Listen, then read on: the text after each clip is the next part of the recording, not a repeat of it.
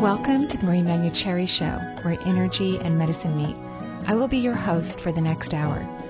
I have over 19 years of healthcare experience and began my career as an energy medicine practitioner while working as an oncology nurse at a Seattle area hospital. My skill in moving energy combined with my medical background have been a catalyst for change in many people's lives. I hope the next hour will be transformative for you as well.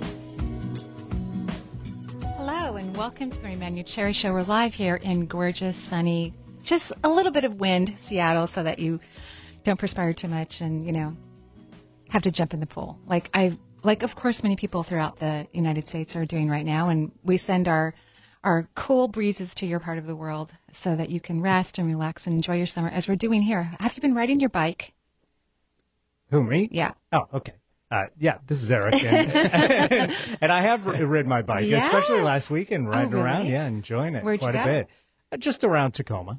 Oh, nice. Yeah. Lovely. I don't go on those into the forest, climb through the hills and all that stuff. You don't? No, it's too exhausting. So I just ride around the neighborhood and have fun. That's so nice. Well, when I was looking at you, I could see you on a bike, and I know we haven't even talked about bike riding. I know I really haven't done as much as I would like to this year, but I was just thinking about it a few minutes ago, like, why have I not ridden my bike very much? I've been watching too many great TV shows. That's the problem. Save them up for the fall or That's the right. winter. And, we're just so lucky right now to have what I call like the dream Seattle type of summer weather. It's just stunning. And I think we're going to have great weather all through September. Goldilocks weather. Oh, I love that. Not too hot, not too cold. Yeah, it's perfect. I was on Whidbey this weekend riding my bike. And Ooh, beautiful. Loved it. I was there 2 weekends in a row. So I still haven't taken my bike out of the car, because I'm thinking, well, can I dash over there again this weekend? Yeah. And, it's just amazing weather. So it's Thursday, and, of course, I get the honor and the joy of interviewing people on the show.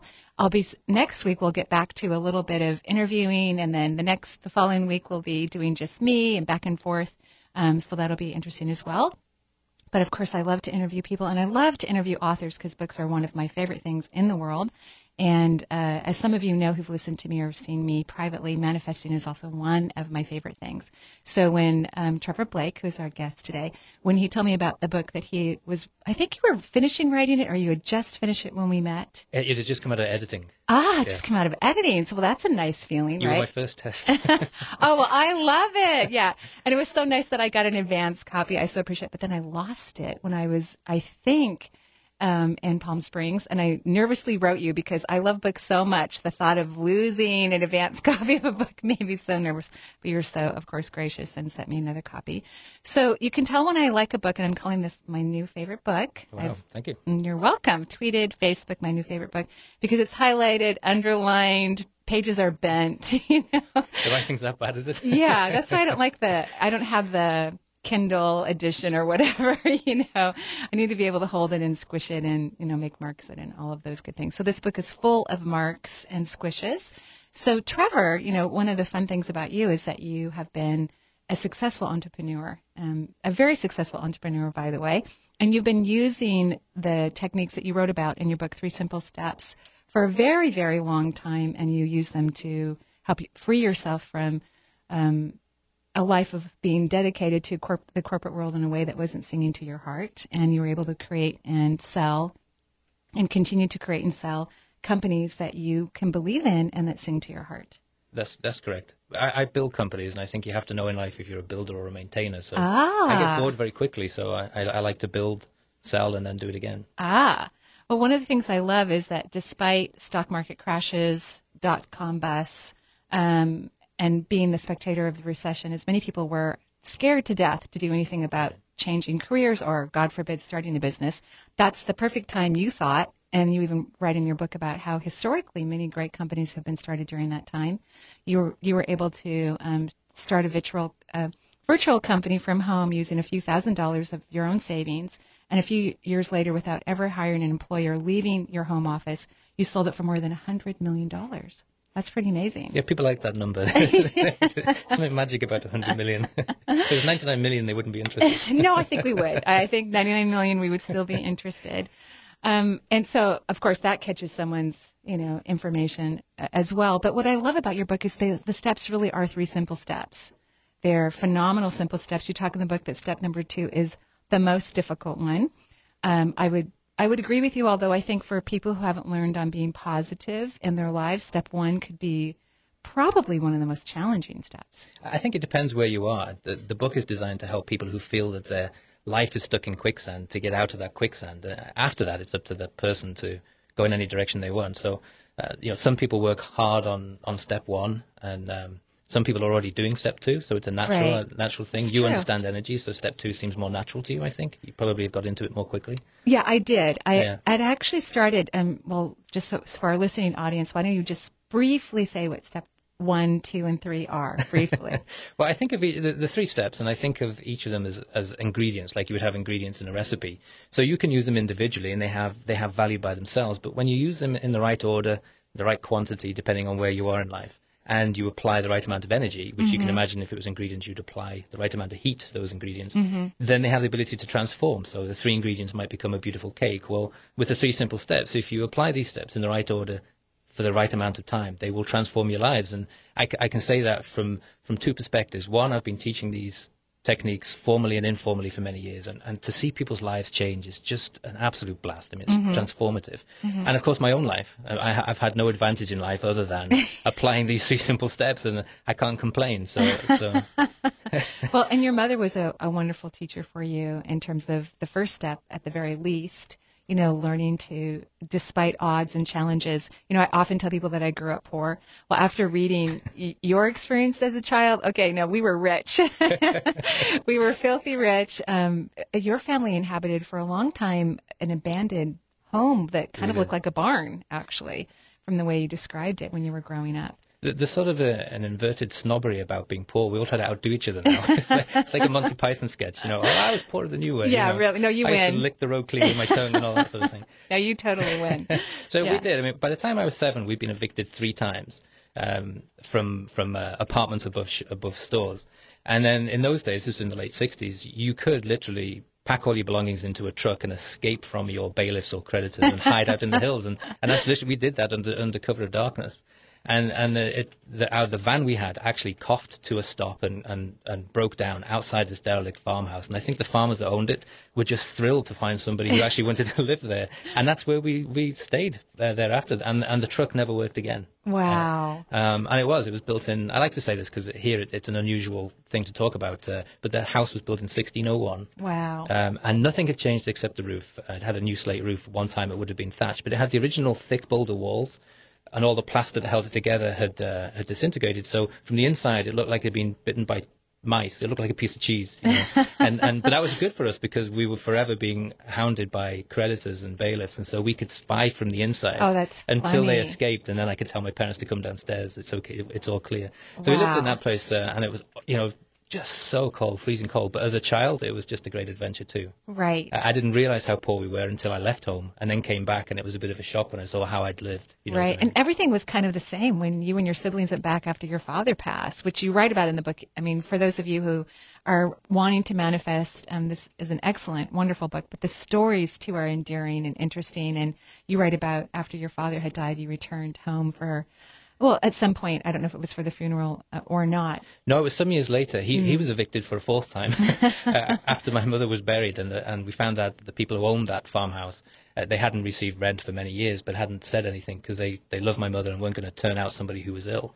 But as soon as she was buried, then they turned my father out, and he disappeared for a long time. We found him, got him back on his feet again, and then we decided to do some closure. So we went back to the place we grew up.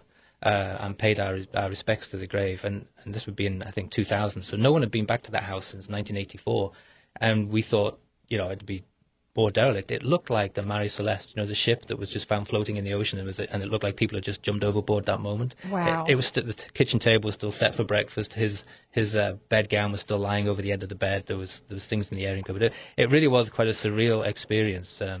But it was good closure. I picked all kinds of mementos up to bring back to the United States, but I ended up, before we closed the door, I put them back inside because it was time to move on. Right. But quite surreal. Wow. Yes, and so step 1, which is about not being negative, cutting out the negativity in life. Yeah, it's a little more than that. I'm not. You might be surprised that I'm not a big fan of the self-help movement. We can talk about why before you join the show, and I also pull back from positive thinking because sometimes positive thinking, all it does is make you feel better about the life you have, and most people want a better life, so it's not enough to get you there. Right. Plus, it's hard to control how you think because thoughts work at the speed of light. So if you see something you don't like, your thought is instantaneous, and it's hard not to have that thought or that feeling. So part one is more about how do you find that pioneering spirit with which we were all born, and what happened to it? Well, it got suppressed by all the negativity that you've seen on TV or from the friends or family around you. And that combination of people and media's opinion stops you from making individual decisions. And you can't become self-made if you're a slave to fashion or trend. You sometimes have to swim against the tide. I do love fashion, though, I must admit. Shoes, purses, coats. Well, you can see I don't. No, you look lovely. My wife dresses me, thank goodness. And you talk about really reclaiming your mentality, which is a beautiful way of approaching it, because we're all our unique person, that following, like you said, not always, being negative, but then overly focusing on the positive could be disappointing if people are overly focusing on the positive and things aren't moving in a positive direction. The idea of really inhabiting your own unique mentality that belongs to no one else but you is a great idea. And it's, I didn't create this idea or it's not any genius on my part. Going back to when I was young, when we escaped to that rural part of Wales, believe it or not, my accent identified me as foreign. Right. And it's hard to hide shabby clothes, especially when you've got odd-coloured shoes on your feet. So when you look poor and you are also treated as something of a foreigner, you're a target for bullying. So I was subject for a while to what we could call sectarian bullying. And the one place I knew my tormentors wouldn't go was the public library, obviously.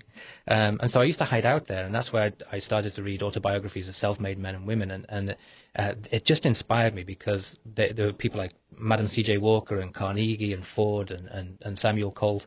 And these people had worse starts in life than I did, but they found a way out. And what I found was it wasn't about how they thought about the situation, it's how they reacted to how they thought about that situation, and that made the big difference. And I decided to introduce what were really their techniques, although they probably didn't have labels for them. But I sort of adopted their behaviors and attitudes, and I made it into this first step, and that was enough to get me out of poverty, just that first step. Wow.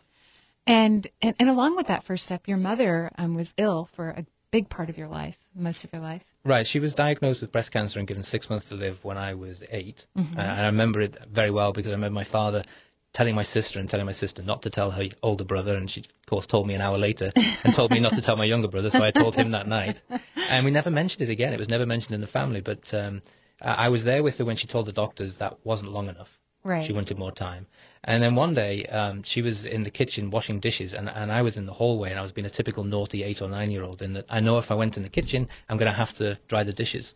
So I was avoiding my chores, and I hung out in the hallway, but I could see through the gap in the door. And she got some pain in the chest. She dropped a dish and grabbed the chest.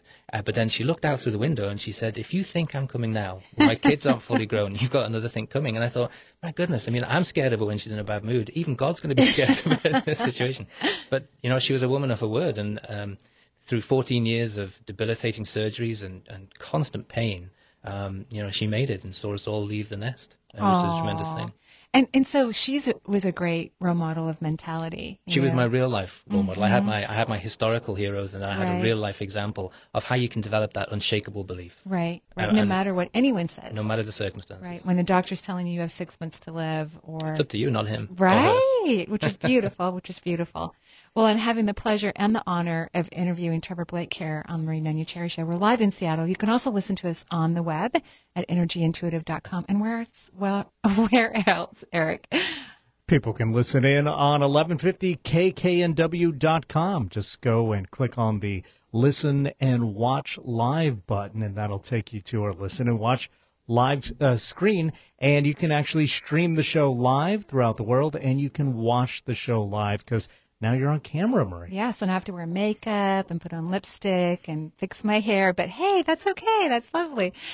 If you want to ask Trevor a question today, please feel free to call in. And what numbers can they use?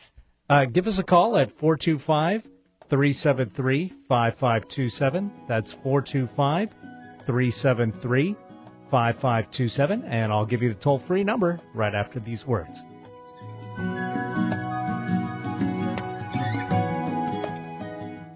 Become a Reiki Master the weekend of October 5th through October 7th at the Redmond Town Center Marriott. This 2.5-day transformative workshop is open to all levels of experience and will certify you in Reiki 1, 2, and 3. You will learn to move energy within the body by practicing on other workshop participants. Marie will be your instructor, guiding you with her own symbolic sight and providing constructive feedback. Take this opportunity to fulfill your dreams of becoming your very own certified Reiki Master. You will receive attunements that allow you to practice Reiki at the master level and information on the laws that govern professional practice in Washington State. Enrollment is limited. Please call 425-825-5671 or visit Marie's website, energyintuitive.com, for more details. Manson Mitchell welcomes Grant Cameron back for more about the presidents and UFOs on Friday. Did the aliens really like Ike? Then on Saturday, George Bean takes us on a tour of the amazing mind of Stephen King. Followed by a return visit from medium Mickey Jacobs. That's Manson Mitchell Friday morning at 10 and Saturday at 11 a.m. Pacific on Alternative Talk 1150 a.m. Have you been thinking about heading down a healthier path but aren't quite sure where to begin? Marie has a set of DVDs that can help steer you in the right direction with wisdom, insight, and a dash of humor. The Healing from Within series imparts practical tools you can easily use to expand personal health. Marie collaborated with frequent radio guest and naturopath Dr. Sheila Dunn Merritt to produce 4 DVDs that include detoxification, heart health, brain health, and hormones. The DVD series can be purchased online at energyintuitive.com or by calling 425-825-5671. Talk radio with a difference. Alternative Talk, 1150 AM.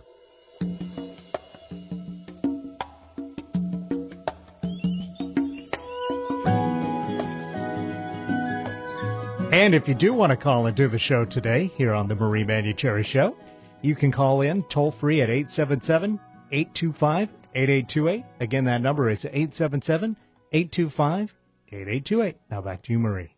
Thank you so much, Eric. Today I'm interviewing Trevor Blake. He's a serial entrepreneur and success coach who used the ideas in his new book, 3 Simple Steps, first to escape poverty, as we were just talking about, then to achieve a life of adventure. He finally turned them towards financial independence and is currently building his 3rd company. So what's the 3rd company? Actually, 4th.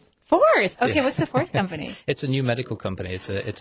I had a career in the pharmaceutical industry, a good career, and I know the pharmaceutical industry comes in for a lot of criticisms. A lot of it is justified, but I was fortunate. I only ever met people who cared about patients and were scientific in nature and really enjoyed it. But I was turned off by the corporate wastefulness, which is endemic in America anyway, but particularly abhorrent in the healthcare world, where those costs get passed on as high prices to the patient. So we have a virtual pharmaceutical company that we're focusing on rare diseases for children, which is, I've done it before, and it got too big, and I sold it. That was the one you mentioned for $100 million, and it was so much fun.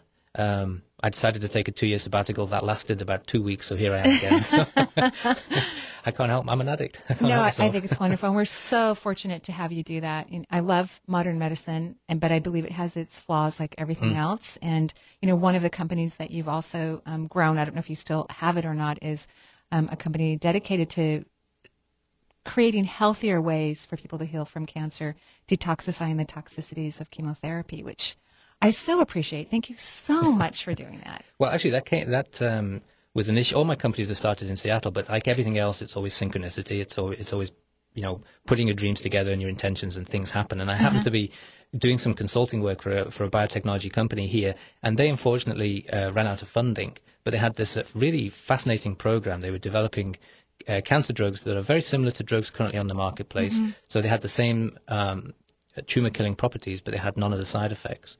And that leads to 2 things. One is that would be nice to have, but 2, if you have drugs without the side effects, people can take the drugs for longer, and therefore you get better outcomes. So I took that program and had been funding it myself until 2011, and then I found a company outside the United States that was willing to do a joint venture with me. So I own a third of it, I think, now, and I'm a director with it. But I keep out of the way because I'm not a scientist, believe it or not. So I try not to meddle with what they're doing. Well, I just absolutely love that. And you're donating all the profits of 3 Simple Steps to cancer treatment.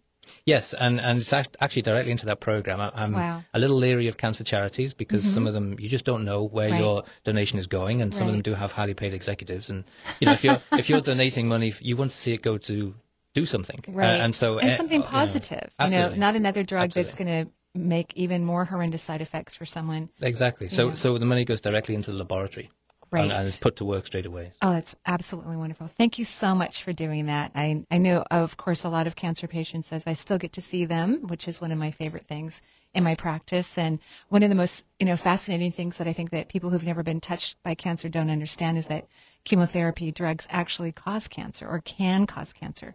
And so not only do we have to worry about our patients recovering from the illness that they have, but potentially getting another form of cancer from the treatments that they've received. And, I saw that with my mother, obviously, and I've seen it with other people too. I worked in a cancer hospital in the nuclear medicine department for about 6 years one time, and you see it all the time, in that most people, I find, handle their cancer with tremendous grace and stoicism, but the side effects rob them of that dignity. And if we can develop things with less side effects, that's just going to be more powerful. And I love what you said about them living longer, because I see so many people today living with cancer, living full lives and completely independent and happy and a full head of hair, but having to do treatments every now and then, but still, living a normal lifespan. And I think that's fantastic. It's steps in the right direction. So, step one is about reclaiming your mentality. Absolutely. Right? Step two is what you talked about in the book. And I do think it is actually a difficult step. It just happened to be when I read your book, I had already started doing 20 minutes in the evening. I had meditated for a while in the very beginning of my intuition expanding, and so much of my life changed. I stopped meditating, and it had dawned on me maybe like 6 months ago that maybe I was afraid of too much change. So I was like, okay, no more meditating. I'm not going to meditate. But this isn't meditation, and that's what I was also trying not to achieve, because there's pressure with meditation. You're supposed to have some euphoric experience, or voices are supposed to talk to you, which of course people then can't really, of course they do to me often, but you can't then really relax, and that's really what the 20 minutes, the second step is just to be. It is, and the second step has many benefits, but I was interested in just one aspect. And, I first got into the second step when I was in my early 20s, and in those days I was playing soccer 3 or 4 times a week, and I was going to the pub. So meditation was the last thing I was likely to talk about in that environment, unless I wanted to be thrown out of both of those environments. So, but in the biographies of self-made men and women, it was startling to me that they all had a technique, and they gave it different labels depending on what was acceptable in their time, for solving problems. And whichever way they did it, they always ended up in a place by themselves, sitting quietly. People like Henry Ford used to go back to the farm he grew up in and find an old rocking chair and just sit there, and that's how he resolved most of his issues. And most people know his story. He was one day away from going out of business when he sold his first car, and he resolved that sitting in a rocking chair. Einstein was the same, and all these people. So I was always of the mind when I was that young that if it worked for them, who am I to say it's not worth having a go? So I did it privately and secretly. Wow. How old were you? I was probably about 21 when I started. Wow. And I'm leery also of the phrase meditation, because for me that conjures up something quite difficult, and it aims for something larger like enlightenment or something. I just wanted something to resolve the situation that I come across every week. I meet people who say, I want to take control of my life. Maybe I want to start a company. I want a better job, but I just don't have any good ideas. And I was looking for a method that can put you in a situation where you can have good ideas, not once, but on a regular basis. And that's the technique that I use. It's so simple, incredibly effective, but anyone can use it. From 9 to 99 can sit down tomorrow, start using it, and see benefits immediately. The reason I say it's probably the most difficult step is that it does border on the esoteric, and for some reason most of us, start to think that's a little weird. Not on the show. Not you, no. Well, not me either, but I do meet people who think, oh, you do that, do you? How strange. But it's really interesting that these really successful people do that, and you don't have to go too far in history. Steve Jobs, he did exactly what I have in this book. Took quiet time every morning, and people who look at his life and describe his life talk about his management style, and then they skip over the 5% that they call weird, because at least it didn't affect the successful part of his life, whereas they should be connecting the dots. between that 5% of what people call weird stuff and the success. And the success, right. And whether it works or not, I wouldn't dare stop because I've sold 2 companies for over 100 million. I can tell you, right, exactly. You know? I can tell you that the first thing in the morning really does make a difference, and you state in the book, it's the first thing. So, I brush my teeth and that's about it. I do grab a cup of tea on my way to wherever I'm going to be sitting, just in case I want to, yeah. But it's just, I think because your brain's still quiet from hopefully a night of rest, that you're not inundated with your phone, the computer, the noise of the home. It's like you really get to just chill for a moment. It's amazing. And I've tried to find scientific reasons why we do all these things and get benefit, and in the book I've included some of those, because we're in an age where neuroscience has come on leaps and bounds, and you can map what goes on in the brain when you do these things. They call it, some people will call this mindfulness, or just right. Setting the mind aside, and you can see what happens in the brain when you do that. What's interesting is, though, that people think when they take quiet time that they're slowing the brain down, but actually it's the only time during our waking hours that the brain is allowed to work at its full power. Wow. Because the brain works at the speed of light. Everything else we do in our waking hours slows the brain down so that it can help us do these menial things that we think are speeding up our lives, like getting my fat thumbs to work on a BlackBerry. Right. That really, you have to really slow down for that. And we think we're fast and productive, but it's the opposite. Oh my So gosh. for that first 20 minutes in the morning, that's where your brain is just left alone to do what it's meant to do. And that's why after that you get these incredible ideas. And every day I think, why didn't I think of that before? Right. I call them moments of insight. And in all of those self-made men and women, the biographies I've read, that makes a difference. One moment of insight makes a difference between success and mediocrity, and that's what you're aiming for. Right. And so even if someone doesn't want to start their own company but wants to be successful in a corporation that hopefully that they enjoy and feel inspired by to work for, that this can help them to be successful as well. Absolutely, because I talk about quicksand. If people feel they're in the quicksand, when you're in the quicksand, the harder you struggle, the deeper you sink, and you don't know which way to turn to get out. So you need an idea. You need a moment of inspiration. Mm-hmm. So you have to do that second step. And for most people, it comes fairly quickly. Mm-hmm. I get more response, more emails, more phone calls from people who have been blown away by the effects of the second step than anything else. And also, you mentioned this in the book, but I actually felt it physically. I think my body benefits from it. My physiology, my anatomy. I can feel all this energy just pouring into my body. And busily at work, which kind of relates to what you said about the brain working faster in that moment of rest, of semi-rest, you could say. I mean, that to me is like a huge benefit. That's what gets me out of bed. Because I'd rather just lay in bed to the very last second until I have to get up. But for the last few weeks, I have not been doing that. I've been getting up so that I have 20 minutes by myself in a comfortable place, inside or outside, just depending on my mood. And I think what draws me out of bed for now anyway is just that I feel like it's a positive effect for my health. Well, and for most people, it's the only time during the day where it will be peaceful. And 15 or 20 minutes is an incredibly long time of silence in our lives today. I mean, you and I could stop talking for 5 seconds now. Let's just do that. Okay. It's long. See? It seems natural. I hope listeners haven't it's they're great. kicking their radios now. No. See what's wrong with it. But it's a long time. So imagine 15 minutes of that. It is a long time. And your brain really responds to that. Right. Yeah, it's just amazing. So then the third step, what happens or what you believe happens when you've had this restful time and you're connecting to your own mentality, that spontaneous ideas come up. Mm-hmm. Right, and so then the job of the individual is to follow those ideas? Well, the reason the steps are in the order they are is that we all get good ideas all the time. But if you're not doing step one, if you're not controlling your mentality, in step two you may get a great idea, but the first thing you do is put the radio on. And I'm on radio now, but let's say you put the radio on, and the first words you hear are that the world is crashing. The economy's going south. You're just lucky to have a job. Well, the great idea you just had has just been crushed.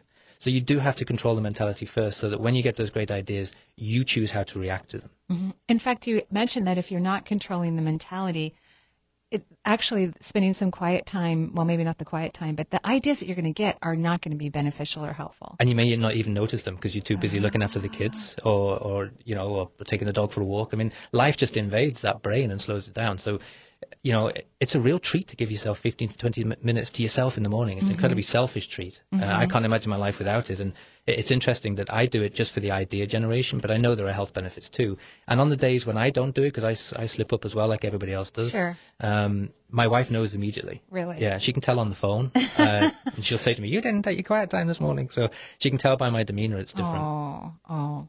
Well, I'm certainly enjoying our conversation here with Trevor Blake. We're talking about his first and your newest book that's available at Amazon.com. And where else can people find it? Amazon for right now. And Barnes & Noble. And Barnes & Noble. And 3simplesteps.com. Oh, wonderful. So we're going to take a break here on the Marie Manuchehri Show, and we'll be right back.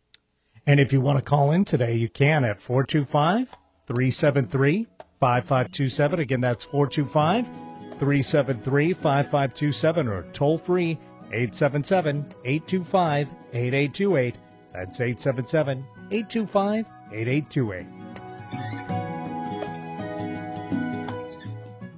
Become a Reiki Master the weekend of October 5th through October 7th at the Redmond Town Center Marriott. This 2.5-day transformative workshop is open to all levels of experience and will certify you in Reiki 1, 2, and 3. You will learn to move energy within the body by practicing on other workshop participants. Marie will be your instructor, guiding you with her own symbolic sight and providing constructive feedback. Take this opportunity to fulfill your dreams of becoming your very own certified Reiki Master. You will receive attunements that allow you to practice Reiki at the master level and information on the laws that govern professional practice in Washington State. Enrollment is limited. Please call 425-825-5671 or visit Marie's website, energyintuitive.com, for more details. There's an exciting new astrology hour, Tuesdays at 5 p.m. with Deborah Silverman. Deborah's unique blend of psychology and astrology turns planetary language into plain English. Join us for an interactive hour that's guaranteed to give you personal insights in a fun and entertaining way. Tune in to Deborah Silverman live. Whatever your life question, marriage, job, family, relocation, or just curiosity, call for a live reading Tuesdays at 5 p.m. and visit Deborah's website at DeborahSilvermanAstrology.com. Don't touch that dial. You might miss something life-changing. Alternative Talk, 1150 a.m.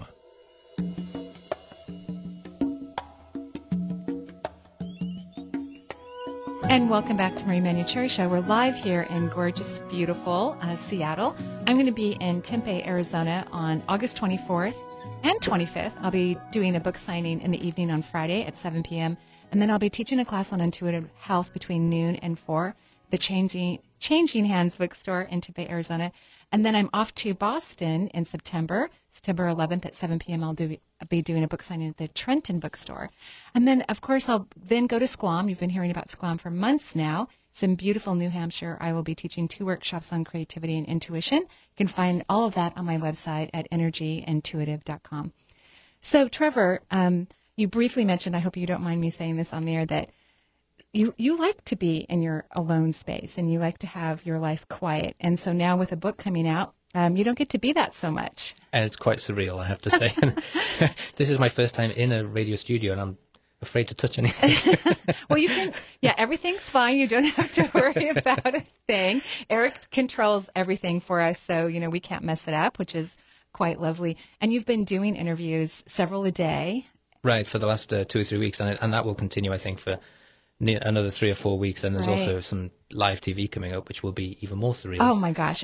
For me, is that changing your mentality? No, it's not. I committed to do it because it's all for a good cause. So right. I mean, this will always sound arrogant coming over to anybody, but I don't. It could be categorized as a self-help book, but I'm not a fan of self-help books because so many of even the best-known self-help books are written by people whose only success is the book catches on, and then they seem like they know what they're talking about. But I've always felt that was dubious, and I wanted this. People have been asking me to write this for years because they've practiced what I've seen. They've seen me practice what I preach. They've practiced in their own life, and it's just incredible what happens. But I wanted to wait until I had the credibility to do that, and so I wrote 3 Simple Steps, and then I found a publisher. The very next day I finished it, actually. Wow! Because this is how the 3 Simple Steps work. I set an intention, and the phone goes, and there it is. And they thought it was interesting, but a little dry, and it needs my personal stories. Well, I'm a very private person, and it's been quite difficult to talk about these personal stories. But I think it adds to the authenticity. Oh, totally. At least I hope it does. So you did change your mentality. I did. I'm doing it all the time. No, it's an absolutely excellent story. All of them are. You put a lot of personal stories in there. One I find also touching is that your wife was an oncology nurse, and that's how you met her. She was caring for your mother when she was in the hospital? It was one of my mother's last acts on earth, actually. She introduced me to her favorite chemotherapy nurse. I'd heard about her before, but I'd never met her. And I had taken compassionate leave. I was in the Royal Navy at the time. I'd taken compassionate leave, and it was my turn to take her for her chemotherapy. And I must admit I was a bit reluctant because I remember my soccer team were playing that night and I was going to miss a game. You know, I was very selfish, 20-year-old or whatever I was. And there she was. So she introduced me and that was it. I was smitten and I've been smitten every day since, I have to say. So if there's anyone out there who thinks that Love at First Sight is just for the novels, it certainly is not. I can tell you that. Also, one of the stories I thought was also interesting, and where you were applying the 3 simple steps in your youth. You must have been around 18 or 19 years. And actually, I think you were younger, like maybe 16 or 17, was when you applied to go into the Royal Navy. Right. In those days, I don't know if it's changed, it may have, but in those days, the British officer academies were very elitist. And the Royal Navy is the source for many of Britain's leading politicians and business leaders. So they're very picky. And Britain is a class structure, and I was working class. My accent is a Liverpool accent, or it's a mixed accent now. But in those days, I used to talk more like a Beatle than I talk today. and so that identified me as working class, and typically they don't get into the Royal Navy Academy. But I set my heart on it, and my career teacher told me to lower my expectations a little bit and suggested I go work in a chicken factory in the town next to where I was living, which was fun. And of course, all my family and friends were afraid of me making a fool of myself, so they tried to talk me out of it. But, I was determined to do it, and my mother and I took, I think it was about 6 bus trips to go to a recruitment office, and it started there, basically. And I remember the recruiting officer, just looking down his nose at me and saying, we really do appreciate people having big ideas, but we do have standards, and I don't want this young man to be disappointed. A real put down, if you like. And that was enough for my mother and I to say, right, we'll do this. So I applied for the Royal Navy, and I got a scholarship to the academy, and that's really how I got out of poverty and quicksand. Wow. What I also think is interesting, and I think this whole idea of changing your mentality, because it continues over time. Your brain has to consistently change to change the landscape of your life. It's not just one moment of time, but it's kind of a constant thing. You also left a pretty assured career of the Royal Navy because it wasn't singing to your heart. It wasn't giving you what you wanted. It wasn't, because it also has its sort of encapsulated class structure, and I had to change. I would have had to change very much the way I think in order to survive in that environment. I think I did very well when I was there, but there's a real divide between what they call the rank and file and the officer class, and they dislike each other intensely. Mm. Now, coming from a very poor background, I was more in tune with the rank and file than I was with the officer class. So it was very difficult for me to step over that divide. So I had one of those fork in the roads that you get. I know if I stay, I'm going to change, and I'm going to have to be like that, like one of those officers, or I could change. So I chose to go in a different path, and thank goodness I did, because less than a month later I met my wife. So Wow, lovely. So for those people who are working jobs right now and they're not happy, they're in the quicksand, as you call it. What kind of tips can you give them about how to stay in a positive place while they go to the quicksand job? You have to understand first that you're not going to go anywhere until you pull back your own decision-making capacity and your own ability to think. And I know it sounds crazy, but we are influenced by everything around us, and we surround ourselves with friends who are usually of like mind. And they like who we are, and they like where we are. And when we want to step outside of that, it's hard enough to step outside your own comfort zone, but it's even harder to step outside their comfort zone. So you do need to be selective with the information that you allow into your brain until it becomes a habit. And I still do that now. There was a time in my life where I was up to my eyes in credit card debt. And so for me to watch the TV commercials that have credit card debt solutions would have been crazy, because every time I hear that word or see the credit card on the screen, it's going to get me a horrible feeling in my solar plexus and make me feel even worse about the credit card debt. Now, here we go into the little esoteric side, and I'm preaching to the choir here, but, everything in life is energy. So therefore, thoughts and words are energy. And, these days we understand the basic laws of physics, that energy has no alternative but to try to become its material equivalent. E equals mc squared. So if you have all these thoughts and you issue all of these words that are negative, then those thoughts and words have no choice but to bring to you that which you don't want. So the more you think about what you don't have and you don't want, sadly, the more you get it. And most people don't stop to think about that. And when you do, you get this sense of awareness and you think, okay, I can't change the way I immediately think, but I can change what I issue as words. I can change the way I react. So now when you see the credit card bill come through the door or the invoice come through the door, I used to do this out loud. It sounds crazy, but hey, I don't have credit card debt now, so it must work. I used to say, when I've paid off my credit card bill or my credit card debt, I will celebrate with a glass of champagne that I've bought myself at the store with cash. And I used to say that all the time. And it wasn't very long before something turned up, something I wasn't expecting. Actually, I think it was a bonus, a Christmas bonus my company gave me that I never expected, and that helped me wipe out my credit card debt. Now I'm pretty sure if I hadn't had that reaction, that wouldn't have shown up. Right. And so did you go to the grocery store and pay cash for the champagne bottle? Well, I haven't. My mother-in-law loves champagne, so I probably got. I did, and I probably got about half a glass of it. So.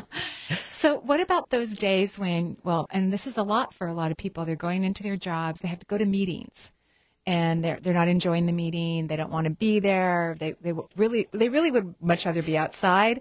However, they would, in a compromise, they'd rather be at their own desk, getting their work done, rather than listening to something that they don't believe is very productive.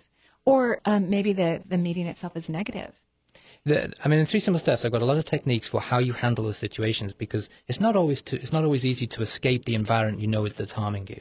And we talk a lot about being in a situation where you surround yourself with complainers and that sort of thing. And the reason that's important, on all of this negativity is important to think about, is the latest neuroscience shows that the brain works more like a muscle than we ever imagined.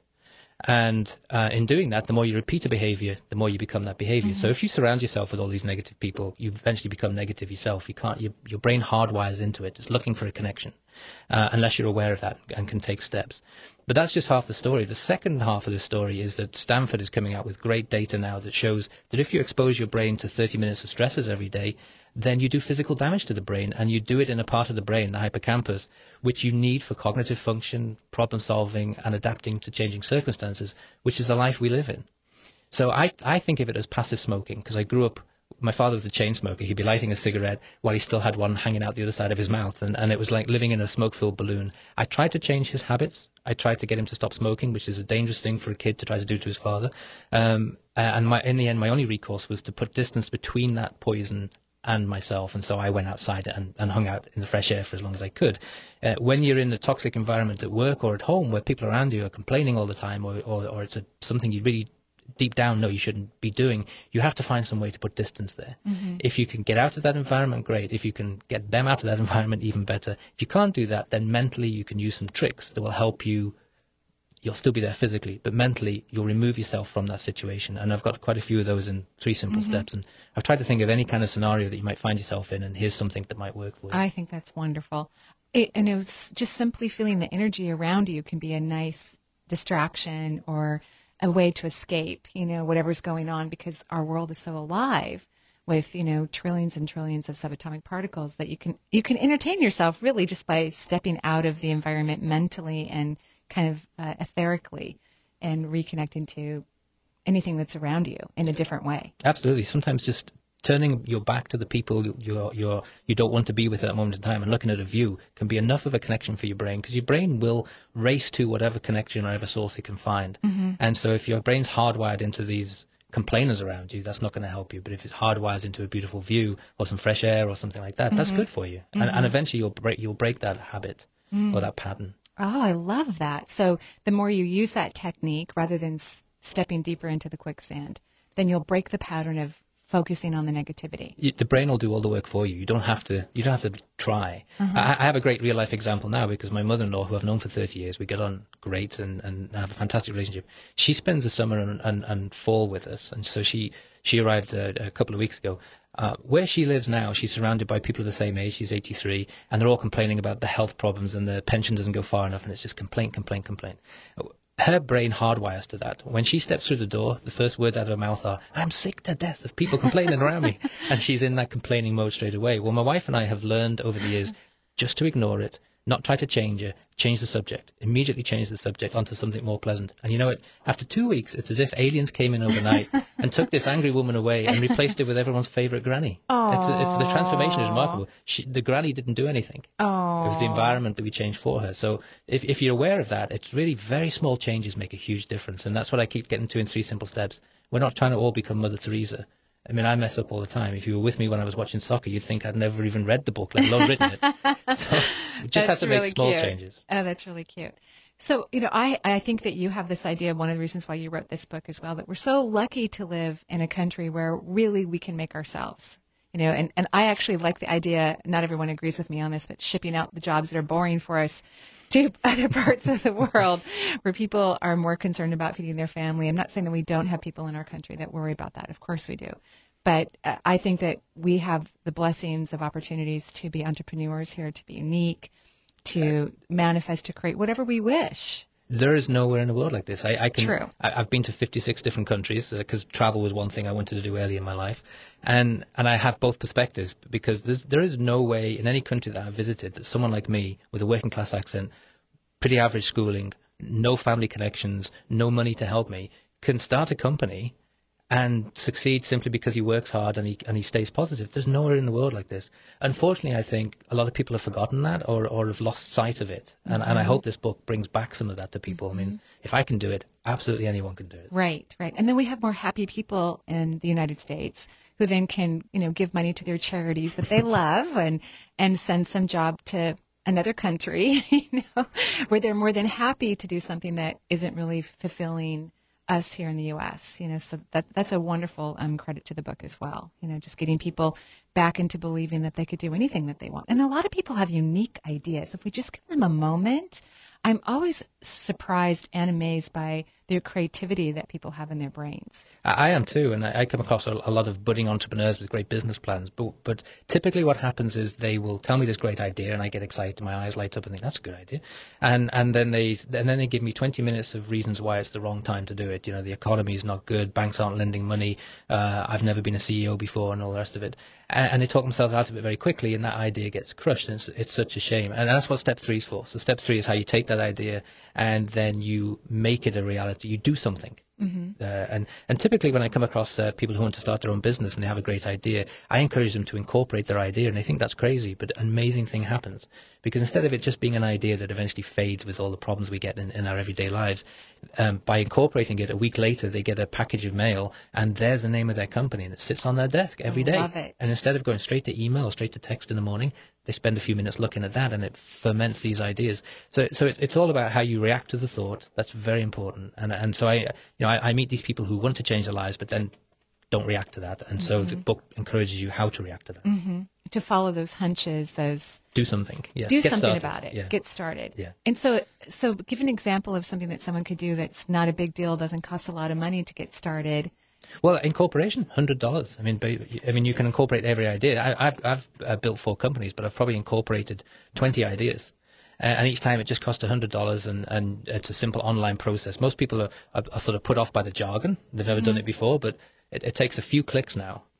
Go online, type in, how do I incorporate? And you'll get 150 choices. Pick one, a few clicks, and then you get this beautiful embossed box or package that comes through the mail, and now you're real. You're a real company, and it does an amazing thing to you inside. You think, wow, and you can call yourself CEO. Because you are the CEO. You are. And so doing a step like that, you think, helps to inspire more of the mentality, It does. Right? It does, and it's just you build up a degree of confidence, and it's all about getting started. I was fortunate in my career to come across and work with George Rothman, who people talked about as being the Bill Gates of the biotech world. And I was waxing lyrical about a business plan I had once, and he put his hand up and he talked to me. He died, unfortunately, this year. He's 84. Aww. When I was with him, he was in his 70s, and he talked to me like I was 12. So he said, son, and he says, you don't know what business you're in till you get in the business. Just get started. And that's sage-like advice. And, I listen to these great people who are successful, and if it works for them, then I'll try it out myself. Right. So, in other words, most people are waiting for the perfect plan, everything in order, what to do next. They're looking for 100 steps, actually, and what to do. And you're saying that doesn't work. No, I don't think I think your energy spirals around when you do that. I think if you want, You know more about energy than right. I do.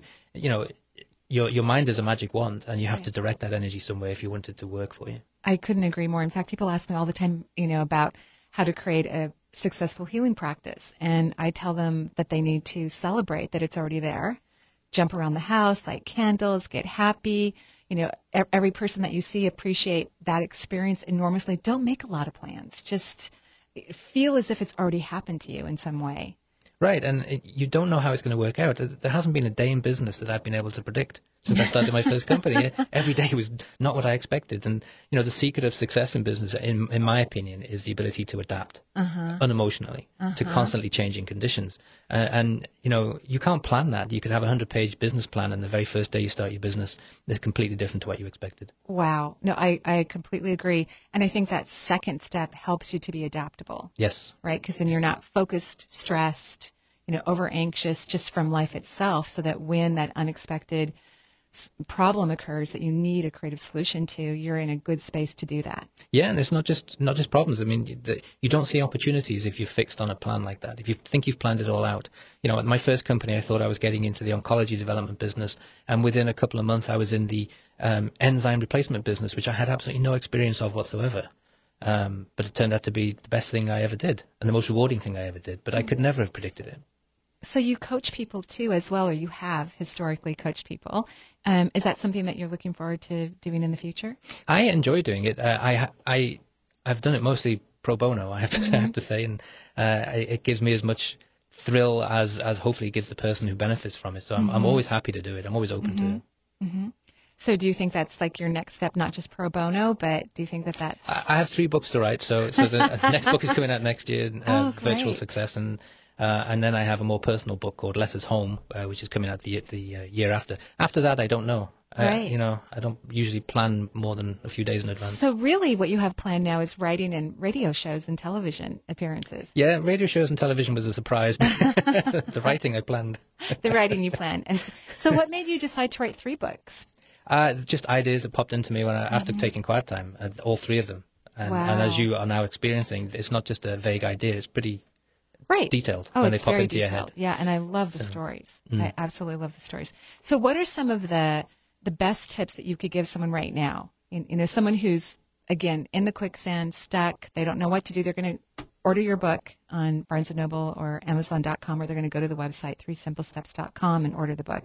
So what's something they can do in the interim before that book gets to the house? I can only repeat what helped me, and that is that my mother always told me, if you want to learn to cook, speak to a chef, not a food critic. So read books of people who have been successful. Don't read books of people who have observed success. So I point that out in here, that there's an awful lot of books that talk about why certain people were successful.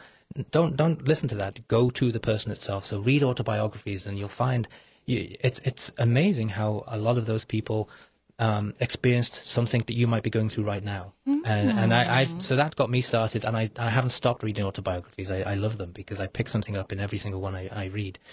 So 3 Simple Steps is a way out of the quicksand. Hopefully it's an authentic self-help book, but by no means should it be the last book you buy on how to succeed. So I'm a big fan of autobiographies. Wow. And so when did you start reading those? In the library when you're getting away from the bullies? When I was hiding, yes. Right. You also mentioned, I know our time is getting short here, but you also mentioned in the book that that sometimes people are bullied because they're unique. Yeah, and I think how you react to it is very important. And I've got, again, some examples in 3 Simple Steps, but it certainly helped me become more of an individual, although I wouldn't choose that method to get there. There's a great saying that, experience is what's happening to me. I wish to goodness it was happening to someone else. Right. So I didn't want that in my life, but I hopefully reacted to it positively. And I've got some examples of other people who you'll be very surprised who they are, were bullied, had suffered terrible bullying, and some of them considered suicide. Right. And they're amazingly successful people now. So it is about how you react.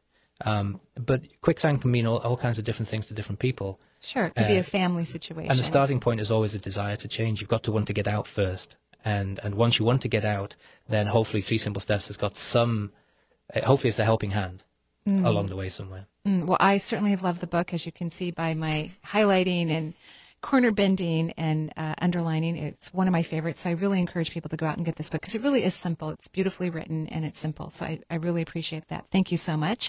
You're welcome. Oh, thank you. A week from today, I will be teaching my very last Riding the Wave of Happiness class at the Redmond Town City Marriott. We're not going to be teaching that class in the evening anymore because I'm just a little too busy.